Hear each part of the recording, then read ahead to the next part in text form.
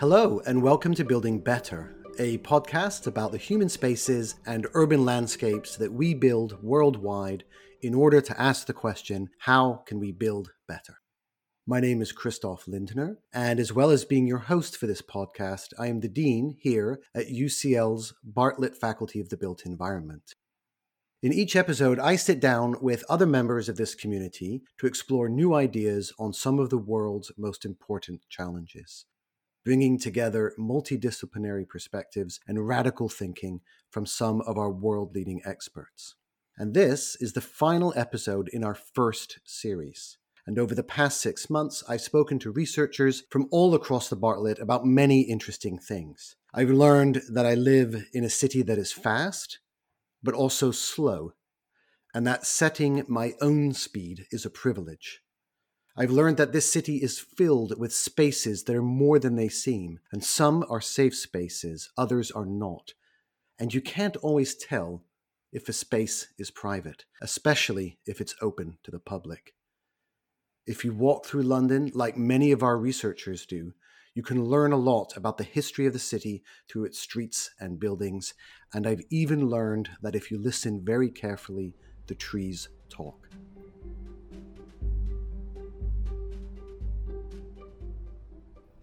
For this episode, we're going to be continuing our conversation on climate change, but instead of talking about building the future, we're going to be thinking about breaking things down. I want to explore the unintended consequences of switching to more sustainable building practices. And I want to find out how we can best mitigate them by asking, how do you dissolve an industry fairly? To help me do that, I have two guests with us today, and let me introduce them. I'm joined by Professor Jackie Glass, who is Chair in Construction Management in the newly renamed Bartlett School of Sustainable Construction, and she's also Vice Dean for Research here at the Bartlett. Jackie has published over 150 papers on manufacturing and construction, covering everything from project procurement to sustainability and industry transformation. And through this research, she has worked with industry partners operating on a global scale, as well as consultancies and research councils.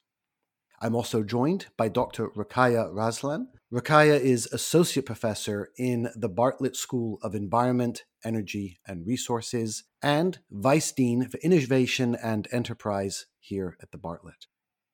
Roukaya trained as an architect, and her research now uses computational modeling and analysis to understand how to build better buildings, from design innovation to the repurposing of existing builds to enforcement of best practice through policy and legislation. So I think it's fair to say that we are in the process of transitioning to a more sustainable world. And there have been commitments to reducing carbon, to switching to greener energy sources, to trying to be more sustainable. And the question that I have for you is, looking ahead, thinking big, what is the world going to look like in 50 or 100 years' time? Jackie. You know, in my view, the world won't look too different, but the way we will use our built environment, the way we will inhabit it, and the way we will actually construct our built environment. And I mean construct in the broadest sense of the word, because I think we'll be doing things differently. I hope we'll be doing things differently as well, because there are inequities, there are inefficiencies, there are corrupt behaviours in our industry today and how we put together our built environment. And there's a number of things I'd like to pick up on around the social responsibility that we have actually as an industry, as a built environment sector, to do things differently. So, Jackie, you're saying that the world in, say, 50 years' time won't look vastly different. In other words, we would recognize it as our world. But behind the scenes, the way that that world operates and the values that it pursues, that's where the change would happen? Yes, I am. And I'm seeing change on that right now. It is very interesting in the UK that the construction sector, the kind of construction firms and people that I work with on a regular basis, have got, for example, carbon reduction far more at the front of their minds than they've ever done before. And that's changing things because it's changing the way we put buildings together. It's also changing the way that we form policy around construction and infrastructure as well. And that's very encouraging. So, Rakaya, what are your thoughts on what the world will look like in 50 to 100 years? I think it will be very familiar, but I think it will be a little warmer, a little more crowded, and if we're not careful, quite a bit more polluted than we're used to. And that's not as a result of what is going on then, but as a legacy of what we've been doing now. So I think it's really interesting that both of you have pulled back from the large visions that are often circulated when we talk about the future. So I'm thinking of things that come out of, say, the tech industry, where everything is different, everything's disrupted, and it's all monorails and floating skateboards and holograms and all the rest of it. But what you're actually saying is that we have a built environment that will last, that has legacy, that has a materiality, and that will be very much with us. And it's how do we want what we've already built, what we've already got, to mature over coming decades. Rakaya, I think you phrased it quite gently, a bit more crowded, a bit more polluted. Are you being diplomatic there, or do you think actually that some of the work that's being done geopolitically around the world to create more sustainable ways of living will actually slow down the current rate of, say, pollution? I think there is now a consensus building as to the actions that different countries and individuals and communities have to take on that front. I think there's a recognition that our actions, or a recognition that's starting to develop, that our actions do impact us. And maybe I'm being optimistic, but I've been part of a few seminars in the last few days, and it looks like that consensus is building. And the actions that are going to be taken will slow down the rapid rate of pollution that has built up over the last few decades. So I'm being fairly optimistic, I think, but I do prefer to be. Is it fair to say that the construction industry has accepted the risks and challenges that climate change poses? Or is that still something that the industry is working on understanding and accepting? I think they are still working on understanding it. There's a general acceptance. The acceptance might be driven by a number of factors. Maybe it's not primarily concerned for the environment, but something that is connected to their business sustainability. I think that they know that they have to change things for their own survival as well. So, Jackie, if we look at this from through a global lens, can we talk about a construction industry in the singular? Does that work? Or do we need to be thinking about industries in the plural? We could talk about that concept for a long time, Christoph. It's, the idea of a singular construction industry, I have to say, it's a phrase of convenience for many of us, but actually it's a highly complex and differently configured industry when we look around the world. One of the really key things that I think is going to be clearer as we move through the next decade is the difference between what I would call big industry and local industry. Because when we think of big industry, we've got to think about, the major infrastructure projects. If you want public green transport, we need actually big firms and skilled experts really to deliver that. And those are operations at scale. But what we also need, as colleagues would explain in the School of Architecture, for example, the democratization of construction. And this is actually looking at how people at a local level, how individuals can be creating their built environment without recourse, if you like, to big industry. And I've got a great deal of sympathy for that view, because actually what we've seen over many years is the de-skilling of construction tradespeople. And actually, I'd like to see trades and I'd like to see artisan craft really coming back into construction. And that's not a retrograde step at all for me, because this is about operating appropriately at scales, using the resources we need at scales. And, for many people, sustainable construction means not building at all. It just means using what we already have. I think that we can do some of that for sure. But my concern is that, the big green infrastructure projects we need around the world to move people around and to create green energy, those are scale, major and mega projects. So we can't really conflate the two. I'd like to see some separation there. I'm really glad you brought up the idea of maybe we shouldn't build at all. I've heard that argument, and I think you've countered it by, sharing some examples of where it just would actually be detrimental potentially not to build. So maybe it's a question of building mindfully or building for the right reasons in the right places in the right ways. How do we do that? How does an industry identify when and where it's good to build, responsible to build, and doing it in a way that empowers communities and supports the values of sustainability, fairness, all those kinds of things? Yeah, absolutely. And this is a debate that's played out very often, almost between the contractor and the architect, if you like. The architect as the protector of the client, as the protector of society, and the contractor, portrayed as the bad guy coming in and disrupting things. For me, that just doesn't work as a story, as a narrative. What's really happening now, and I'm really hoping people in the industry, in the sector, will make use of this, is we certainly in the UK, we have two things available to us right now. One is called the Construction Playbook, which sets out exactly the sort of vision you're talking about, Christoph, from the government perspective in terms of how public sector projects should be procured and delivered. And exactly these concepts of value and social value are embedded in the Construction Playbook. But more than that, as part of the Transforming Construction programme, which I'm involved with at national level, one of the things that is coming out soon and in full is something called the Value Toolkit. And this is exactly the sort of thing that we need in the industry to help that to happen, because not everybody finds it easy to articulate what they mean by value and social value, but also we have this, honestly, we have this real difficulty in managing that and organising projects in response to that. And for some, of course, we have difficulty in putting a monetary value to it.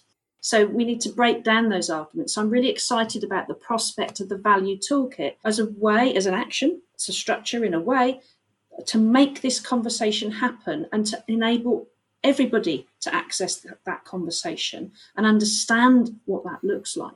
This is innovative stuff, actually. I'm really pleased about it.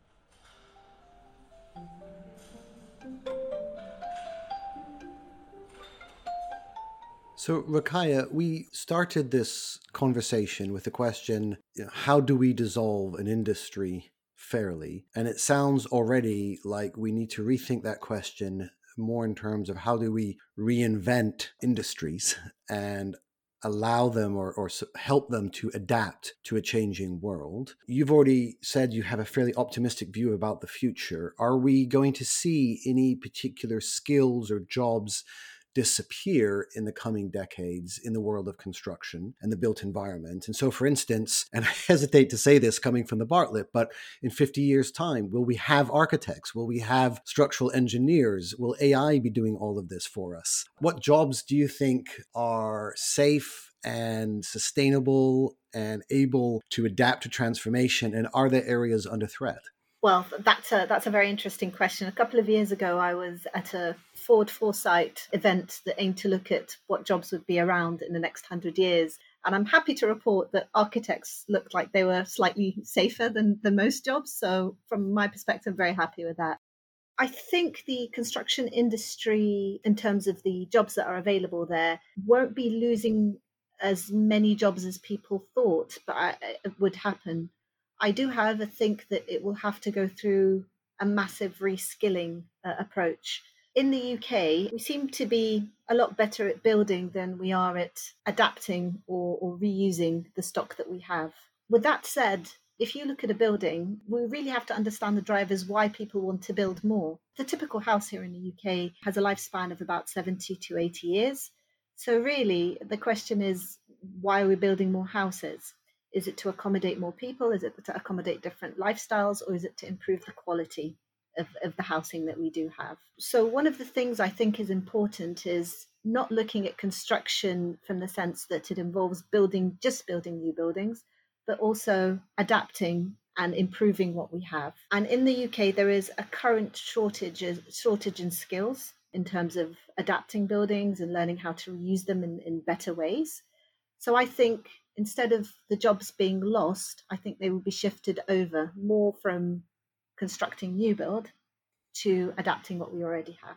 So that raises two questions for me. You mentioned the typical lifespan of a house in the UK being 70 to 80 years. Is that done intentionally? And is that a good amount of time? So in other words, depending on your perspective, that could be too long. Maybe we need houses that last 20, 30 years, and then they kind of, dissolve and disappear in some sort of green way and make space for another structure. Or maybe we need to be thinking about houses that can last 3, 4, 500 years, so they don't have to keep rebuilding over and over again. So what are your thoughts on the lifespan of a building? Well, I think the 70 to 80 years is mostly to do with the fact that they are sometimes demolished when they don't need to be. So that's sort of the average that they've calculated. They, of course, can last much longer. And we're in a society where older houses seem to be quite coveted. So I think they already have the potential to last a lot longer than that. From a material perspective and degradation perspective, they can last much longer than 70 to 80 years. It's the quality, I think, that drives people to demolish them, or the lack of space or the land value. So that the drivers there to build new houses comes from those three more than the actual building not doing what it's supposed to do. In terms of building houses that dissolve within the next 30 years. I mean, it's an interesting concept. I would like to see what the mortgage situation would be like for houses of that nature. That would you be very have to pay off your mortgage before it dissolves. Exactly. Even though that's a very interesting idea, the whole financial system that would need to be in place to support that would be an interesting one. I do, however, believe that what we need to do is, regardless if we build new, or if we adapt what we already have, is look at the life cycle of the building, in addition to the lifespan. What is the impact of keeping it versus demolishing it versus rebuilding it? We've done a few studies, and the question is, keeping it is always better for the environment than demolishing and rebuilding. So that's an important statement. And yet what we see all around us, particularly in a city like London, where land value is very high and rents very high, we're seeing all the time perfectly viable buildings being demolished. Why are we doing that? Jackie, what's driving this? Christoph, one of the things when we talk about property, we can't ignore land values. We have an enormous community across the world of people who study buildings from an environmental perspective. And of course, naturally, they will prioritise and privilege carbon, materials, waste, resources. So the way that an environmentalist, if you like, looks at a building is the resource, the asset that is there in front of them, and they can put a carbon value on it, or even a monetary value on that building. But the land is a different story. It would be, let's be controversial here. Why not? Why can't we renationalise land? Because if we take the land value out of this equation, we then are genuinely looking at the building in itself as an asset. And then you asked earlier about what skills and professions might appear. That changes the landscape entirely for our colleagues in the surveying professions, because they will need to learn to value a building for what it is rather than the land on which it sits. Now, I appreciate that's quite controversial, but actually that's the sort of shift in thinking that we need when we are talking about buildings as a resource. Most buildings, most new houses are extremely cheap to build. The money, the value is in the land. So change the land value system, and then we have a very different prospect. So you heard that here first on the Bartlett podcast. We're calling for renationalizing land in the UK, and I'm sure that's an idea that won't cause controversy. So you're listening to Building Better, the Bartlett podcast, a podcast brought to you by the Bartlett Faculty of the Built Environment. If there's a question about life and research at the Bartlett you would like us to answer, email us at bartlett.coms@ucl.ac.uk, or you can tweet us at BartlettUCL.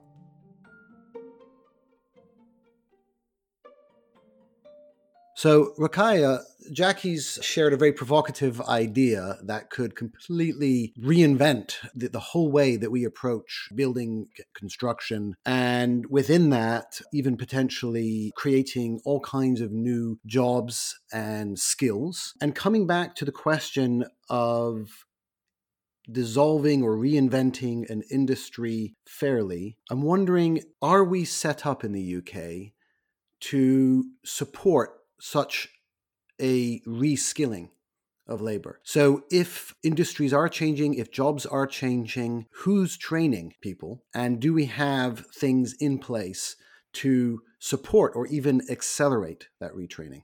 We currently don't. There is a skills shortage in the retrofit sector. We are currently in a position where the government and other organizations are pushing massive retrofit programs, and we simply don't have enough people who have the skill set required to deliver that. And that's here and now. So in the future, to deliver what we need in the future, that skills gap needs to be addressed. And that will only happen by a massive investment in reskilling programs. I read somewhere that it takes about 10,000 hours of deliberate practice to achieve expertise at something. So we're talking a massive investment in terms of time and resource, and also supporting these people who are being reskilled going forward. But the payoff, I think, is potentially great. There is a current drive now to push, for example, heat pumps. Even though it's not a construction activity per se, it is a feeder skill for the construction industry and the retrofit industry. And they surveyed people who'd had heat pumps installed, and they found that the majority of people had them installed by people who were not certified or skilled in that area. And heat pumps are being brought in to replace boilers going forward, or that's what the government wants, but they simply have not thought about how many people they need to deliver that ambition. And this is just a small example. So I love that you reference heat pumps, because as it happens, that was the subject of our previous podcast episode. And one of the things that I learned in that episode was that there is a really urgent need for government to invest in a serious long-term way in the shift to renewable energy, but also everything that comes with that, such as heat pumps and the specialists who are needed to install them. If we put just that investment need alongside the investment need that you've outlined for reskilling, retraining people, is it pessimistic to say that this looks daunting, that this looks almost impossible for a government to get behind and fund all of these needs? So if we think about what it takes to seriously address climate change and the government investment needed across so many different sectors and industries to actually shift in a real way towards more sustainable living, sustainable practices, do we have the political will there, or do we need to grow the political will? Jackie, what do you think about engaging with government and influencing government? It may be that listeners to the podcast don't realise that the construction sector actually has a very unfortunate track record with government, not of its own doing. I think we hold the record for the most ministers with the shortest amount of time in post. So, construction doesn't have a very good rep in policy making, but actually there are some fantastic, people working in that space. It's just that we don't have the ministerial sort of kudos, if you like. One of the things that's going on, I'm involved with the Construction Leadership Council, which is, if you like, the senior industry leadership body that government looks to do things and to change things. And Construction Leadership Council has a new programme called Construct Zero, which is all around carbon and the construction sector response. And actually within that, one of the things we're looking at, picking up on Rukaya's point, we're looking at specifically the skills and the training programmes that really need to happen and how they're going to be resourced and who's going to support them, etc. Now, one of the things that we talk about actually is how change can be resourced and who should be resourcing it.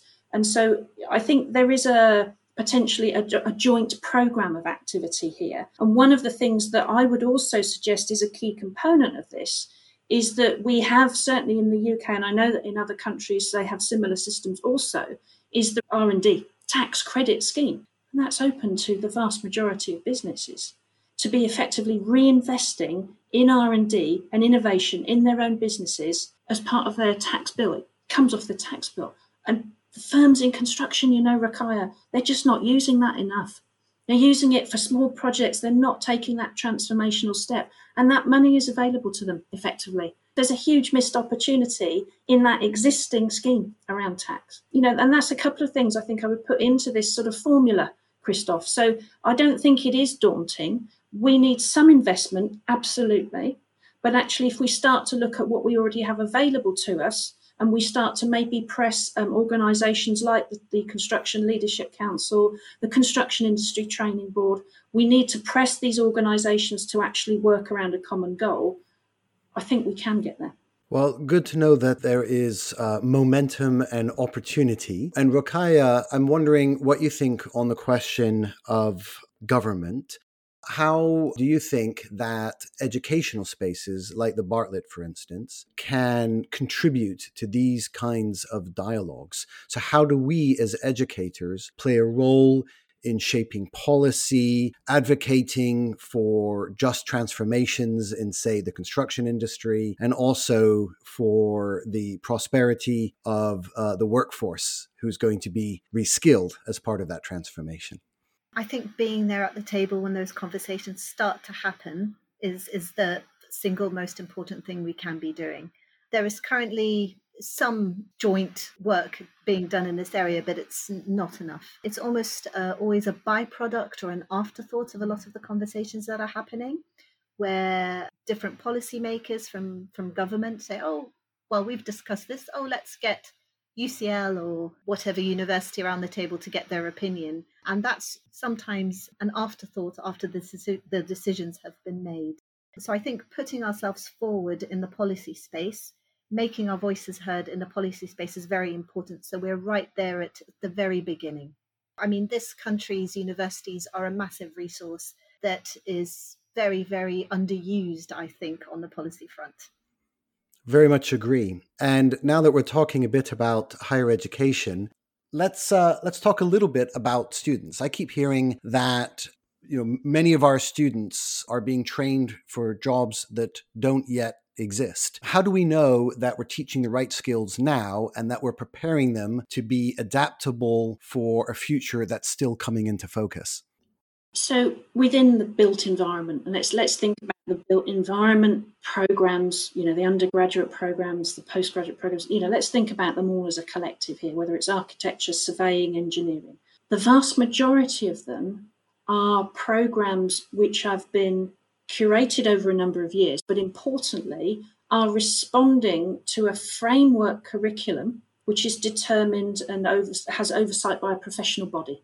And the professional body has links to policy making, as do the academics. So in some respects, we have an operable ecosystem in how we create and manage our courses. I don't think it's quite as agile as it could be. I don't think it's quite as transformational as it could be. And I certainly don't think the professional bodies are as joined up in their conversations with us as educators as they could be. But that is the structure that we have available to us. So that is the structure that we need to make use of. And that needs to communicate to new applicants to universities and programs what their joining that course could lead to. And in my many years in education in various institutions, the wonderful thing about the built environment programs is actually they don't close you down to one definite career destination. People join architecture degrees and do all sorts of things. People join surveying degrees and do all sorts of things, likewise civil engineering. It's a wonderful set of programs. The vast majority of things, within those programs, the vast majority of modules encourage challenging thought. They encourage breadth of thinking, collaborative thinking. So we've got, from my perspective, it's about having that understanding, that communication at the first point of contact. When somebody is thinking about joining a university program, we have a responsibility to them to make it clear what they will be getting.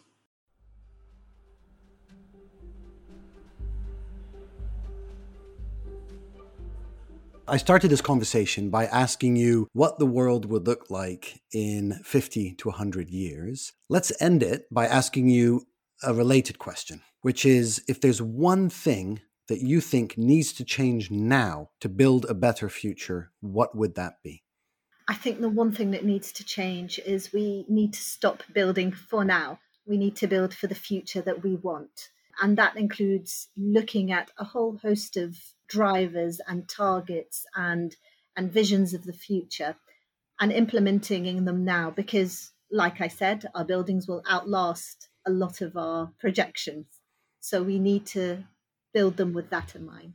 And Jackie?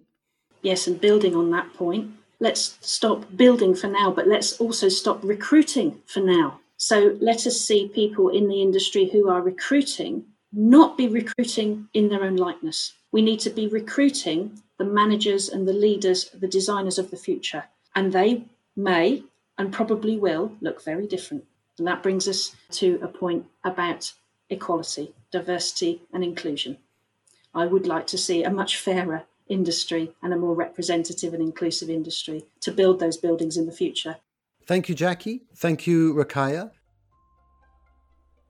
You've been listening to Building Better, the Bartlett podcast. This episode was presented by myself, Christoph Lindner, produced by UCL with support from the Bartlett Communications team, and edited by Keris Bradley. It featured music from Blue Dot Sessions with additional sounds recorded by Paul Bavister. I was joined today by Professor Jackie Glass and Dr. Ruqaiya Raslan. If you would like to hear more of these podcasts, subscribe wherever you download your podcasts or visit ucl.ac.uk/Bartlett/buildingbetter, where you can follow us at Bartlett UCL. This podcast is brought to you by the Bartlett, UCL's Global Faculty of the Built Environment, and UCL Minds, bringing together UCL knowledge, insights, and expertise through events, digital content, and activities that are open to everyone. We'll be back for a new season in the autumn, so watch this space.